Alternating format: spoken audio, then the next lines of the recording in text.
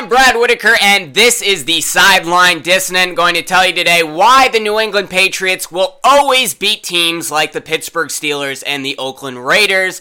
Also tell you why LeBron James to the Lakers is still going to happen and why November basketball has nothing to do with his decision. But first, the Green Bay Packers nearly beat the Pittsburgh Steelers on the road last night, but they ultimately lost 31-28, and they dropped to a record of 5-6. And the question that Packers fans are asking today is this season over? First, let me show you the NFC wildcard picture to give you a better idea. On the left, you can see the teams that are currently in, and then the teams that are in the hunt on the right. You can see the Panthers and the Falcons are both have solid records, but the Seahawks, the Lions, the Packers, the Cowboys, the Redskins, and the Cardinals are all in the hunt. So the question is, do the Packers have a shot? Now, I think they do, and I think it will make sense to have Aaron Rodgers come back in a couple of weeks. Now, he was throwing before the game. He was throwing 50-yard bombs like it was nothing, and the rumor is that he will be ready in 3 weeks. And look at the Packers' remaining schedule. It's looking pretty favorable when considering Aaron Rodgers will be back, or could potentially be back in 3 weeks. Brett Hundley's played pretty well, and I think he's more than capable of beating the Tampa Bay Buccaneers, especially without Jameis Winston.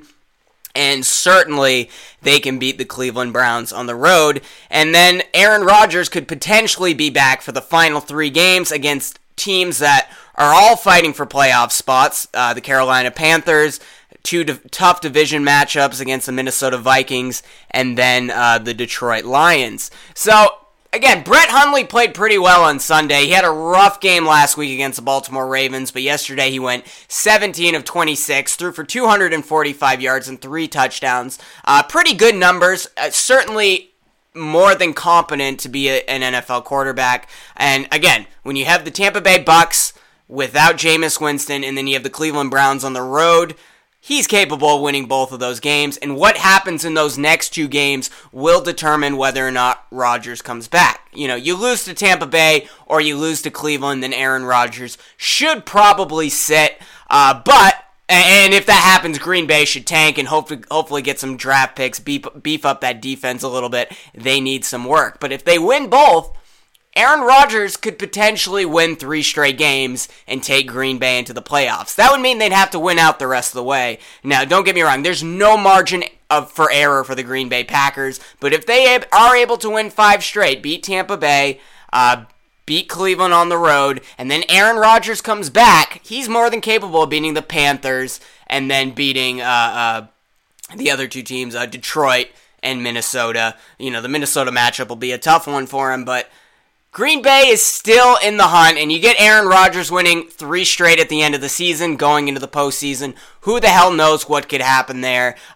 Don't panic yet if you're a Green Bay Packers fan. Brett Hundley showed that he was competent last night. 3 touchdown passes, throwing for 250 yards, completing most of his passes. He can beat Tampa, he can beat Cleveland, and if that happens, Green Bay has a shot. So keep your fingers crossed these next 2 weeks. I think Aaron Rodgers could come back and carry Green Bay into the playoffs. Obviously, they're going to need some help from Atlanta and Seattle, the 2 teams ahead of them, but they sort of control their destiny. They're going to play Carolina. They're going to play Detroit. I think Minnesota will win the division, but it will certainly be favorable for them if they can knock off Minnesota in the final couple weeks of the season. Moving on. And this is an interesting topic, but I'll lead it off with a clip. Snapping it in half, and then moments ago, here's what happened. Yeah, I think this, look, watch this block. Look, and it doesn't stop there. Wow. Look, we have another one right here. Look at this. Oh, and a swing right this there. Is crazy because now you're going to get ejected from the game. I mean, this is just selfish. Alright, so this is going to be one of those segments where I talk about why the Patriots are a much better organization than the other 31 teams. So if you're not a Boston sports fan, there will be lots of eye rolling in this segment, and I'm warning you, you can leave now, but you should probably stay and maybe you'll learn something. Anyways, Brady got hit 8 times on Sunday night against Miami's great pass rush. They really do have a good pass rush. They're wide-bodied, but they're quick and they're athletic, and, you know, Brady didn't have much trouble picking apart Miami's defensive backs, but again, he got hit 8 times, and, even though the Patriots won easily, Miami is effective at getting into the quarterback's head, and, if they can work on their defensive backs a little bit and stop having quarterbacks like Brady be able to pick their coverages apart, Miami can have a pretty good defense because their pass rush is incredible. And, Bill Belichick warned the Patriots team, particularly Tom Brady, about what could happen with Miami's pass rush before the game. And I think this says a lot about how the Oakland Raiders handled their situation yesterday when Michael Crabtree and Aqib Talib got into a fight. And I also think it says a lot about the Pittsburgh Steelers and the way they handle, the day-to-day ongoings of being an NFL team. Brady was on WEEI's Kirk and Callahan this morning, and he was talking about what Belichick said to them about the Dolphins, and Brady had this to say. He said, they play physical, they play aggressive, and sometimes they get called and sometimes they don't. If the refs call it, they call it. If they don't, they don't. I always kind of lobby the refs all game, try to get a couple calls, but we really didn't get any on Sunday. And it says, this is from Nesson.com too. Brady did admit the Patriots were aware of Miami's physical style of play going into Week 12, and that head coach Bill Belichick warned them about getting involved in any extracurriculars. Brady went on to say, I think Coach Belichick actually does a great job of talking to us about those things. He says, look, this is what Sunday is going to be like, and he will show a lot of plays from the team that we're playing, and he'll show a lot of things that are happening after the whistle. He'll say, look, this is exactly what is going to be. We can choose to fight back and get a bunch of penalties and hurt the team, or we can keep our poise and swallow our pride and let them get the penalties. That's the key there. And again, this says a lot about the difference between Bill Belichick and a coach like the Raiders, Jack Del Rio. Here's what happened the last time Aqib Talib and Michael Crabtree matched up. Aqib Talib and Crabtree got into it, and he took that gold chain and ripped it off his neck. Now, the Raiders and the Broncos played earlier this season, but Crabtree did not play that game. So that game actually took place toward the end of last year when the Broncos and Raiders played. And clearly, Aqib Talib and Michael Crabtree have a beef with one another. And just as Belichick did before the Miami game, do you think if he were coaching the Raiders, that would have happened?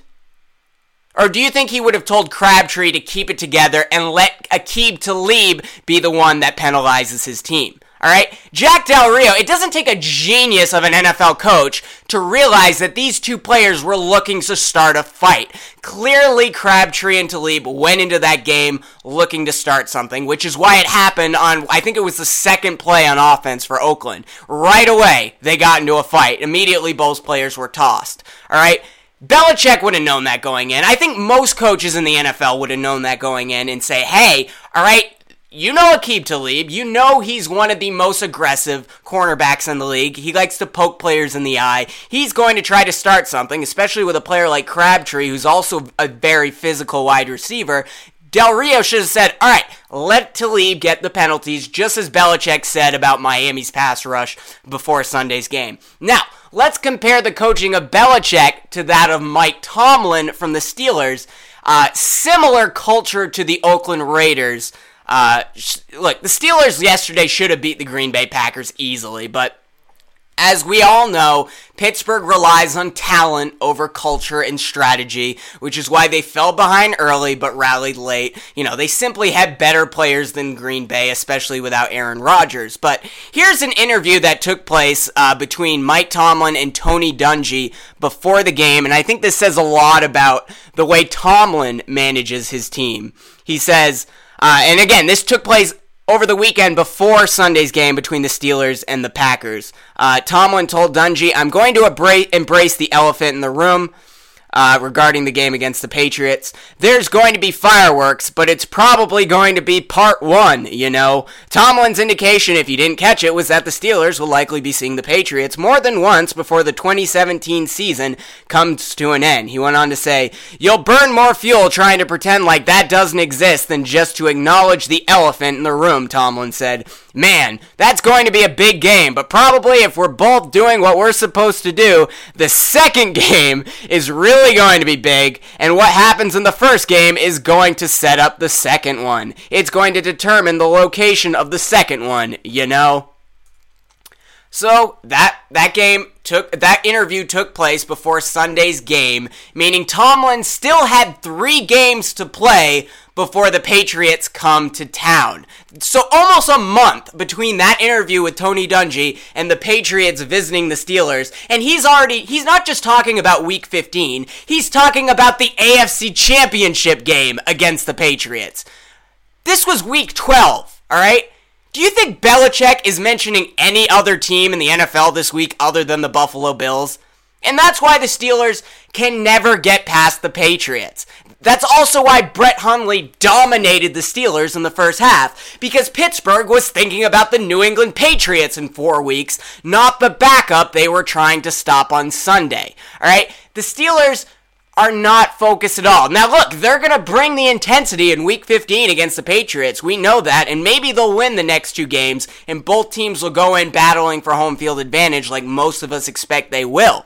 But you shouldn't be talking about a game in week 15 before you play the game in week 12. And that just encapsulates Mike Tomlin and the Pittsburgh Steelers, the organization that let Antonio Brown talk on Facebook Live in the locker room while Mike Tomlin's giving a speech to his teammates. The organization that signed Antonio Brown to a contract that is the size of all of the Patriots receivers' contracts combined. The same Steelers that let Le'Veon Bell hold out and then sign him to a franchise tag, and you know they're going to sign him to an extension on a massive contract this offseason. And you know, look, you have to give the Steelers some credit. They've managed to build one hell of a defense off of pocket change, but we know that's going to bite them down the road when some of those good defensive players are looking for big contracts. Alright, moving on. LeBron to the Lakers. I still think it's going to happen, but it's amazing how the Cleveland Cavaliers go on a winning streak in November and the Lakers start to struggle. They're 8-11, and immediately everyone thinks there's no chance in hell LeBron leaves Cleveland. And here's a clip from Colin Cowherd's show saying just that. Remember, November basketball. Here's Colin Cowherd. I like Kyle Kuzma, but Lonzo Ball and Brandon Ingram, minimum, are a year away. Probably 2. The Lakers don't deserve him. They're not close. They haven't shown the kind of ownership, guidance, dependability, and star power that's worthy of LeBron James. Stay in Cleveland. Let stars come to you. Is this final? Final. It's over. I'm done talking about anybody else in LeBron. Staying in Cleveland. It's over. The LeBronzometer is all the way to the right. LeBron is staying in Cleveland. Look, I like Colin Cowherd. I watch his show a lot. That's why I play his clips, because he tends to sift through what people want to talk about. You know, he doesn't talk about regular season baseball in May. He knows what the heated topics of the day are. And look, I've been a sports writer that has to put out 5 to 6 stories a day. I know the urgency of putting out that big opinion that's going to grab attention, and clearly this was a hot take he discovered on the ride to work this morning and was like, I'm going to say LeBron's not going to Cleveland based off of November basketball. That means absolutely nothing. Look, for LeBron to lead the Cleveland Cavaliers, 2 of 3 things need to happen, and of those 3 things, one of those has to happen. The one thing that has to happen, Paul George must leave the Oklahoma City Thunder. And look, I think that's highly likely. The Thunder are currently 8-11, the same record the Lakers have, by the way. And, you know, clearly they have some chemistry issues to sort out. I think by the end of the regular season, OKC will probably be a top 4 seed. I think they'll get it together, but that doesn't mean if Paul George and the Thunder aren't going to get knocked out by Houston or Golden State in 5 games, because it's probably going to happen. And if that happens, Paul George, chances are, will go back to his hometown of LA and play for the Lakers. He said last year he wanted to play for the Lakers. It's probably going to happen. Okay, so Paul George has to go, leave OKC and go to the Lakers, or commit to the Lakers, at least tell LeBron he's going to the Lakers. And then either Cleveland has to lose to Boston in the Eastern Conference Finals, or Cleveland needs to lose to Golden State in the NBA Finals in 6 games or less. And Look, Cleveland has depth. They have talent. Isaiah Thomas isn't even back yet. They've won 7 in a row. But we know Isaiah's contract situation will be interesting next offseason. You know, what if he has a mediocre year? Is he going to get a max deal? Is he going to get something for less? Is he going to stay in Cleveland? What if he has a great year? What if he has a bad year and he's kind of injured the whole time? Is he going to get a max deal? We don't really know what's going to happen with Isaiah Thomas, and we know it's going to hurt their defense because you don't get better having Isaiah Thomas on defense. We saw that with the Celtics last year. And the rest of the roster is old in Cleveland. You know, that depth will go away. And, you know, although they do have a shot at the number 1 pick, which they got the Brooklyn pick from Celtics, and I think Marvin Bagley would be great with LeBron. You know, those are really the only incentives I see LeBron staying in Cleveland. I think he has to go 7 games against the Warriors or he has to win an NBA title, and those are the only ways LeBron stays. All right? And I don't understand this bad mouthing of the Los Angeles Lakers right now. People are hypercritical of the Lakers after they've played 19 games with a bunch of young guys.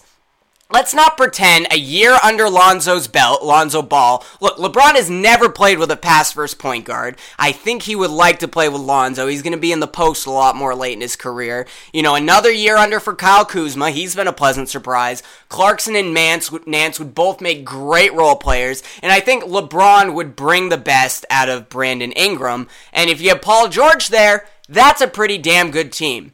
Let's not pretend that wouldn't be an attractive situation, especially if he loses to the Celtics or gets crushed by the Warriors again in the finals. I mean, last week Chris Broussard said something. He said, if LeBron loses to Boston in the Eastern Conference Finals, he's absolutely staying in Cleveland because he's going to want revenge against Kyrie. And that is the silliest take I've ever heard, because when has LeBron ever made a career decision on pride alone? Alright, I think he's actually been pretty rational on the teams he's gone to in the past. I mean, he was the only one carrying the Cleveland Cavaliers when he decided to go to Miami and play with a roster of better players. Then the Heat started to get a little old. He saw what was going on with Cleveland. Kyrie was developing into a superstar. They got the number 1 pick and picked up Wiggins, and LeBron said, hey, maybe they'll trade it for Kevin Love. I'm going to the Cavaliers. That was also a rational decision because things were beginning to fall apart in Cleveland, as you saw in the NBA Finals against the Spurs.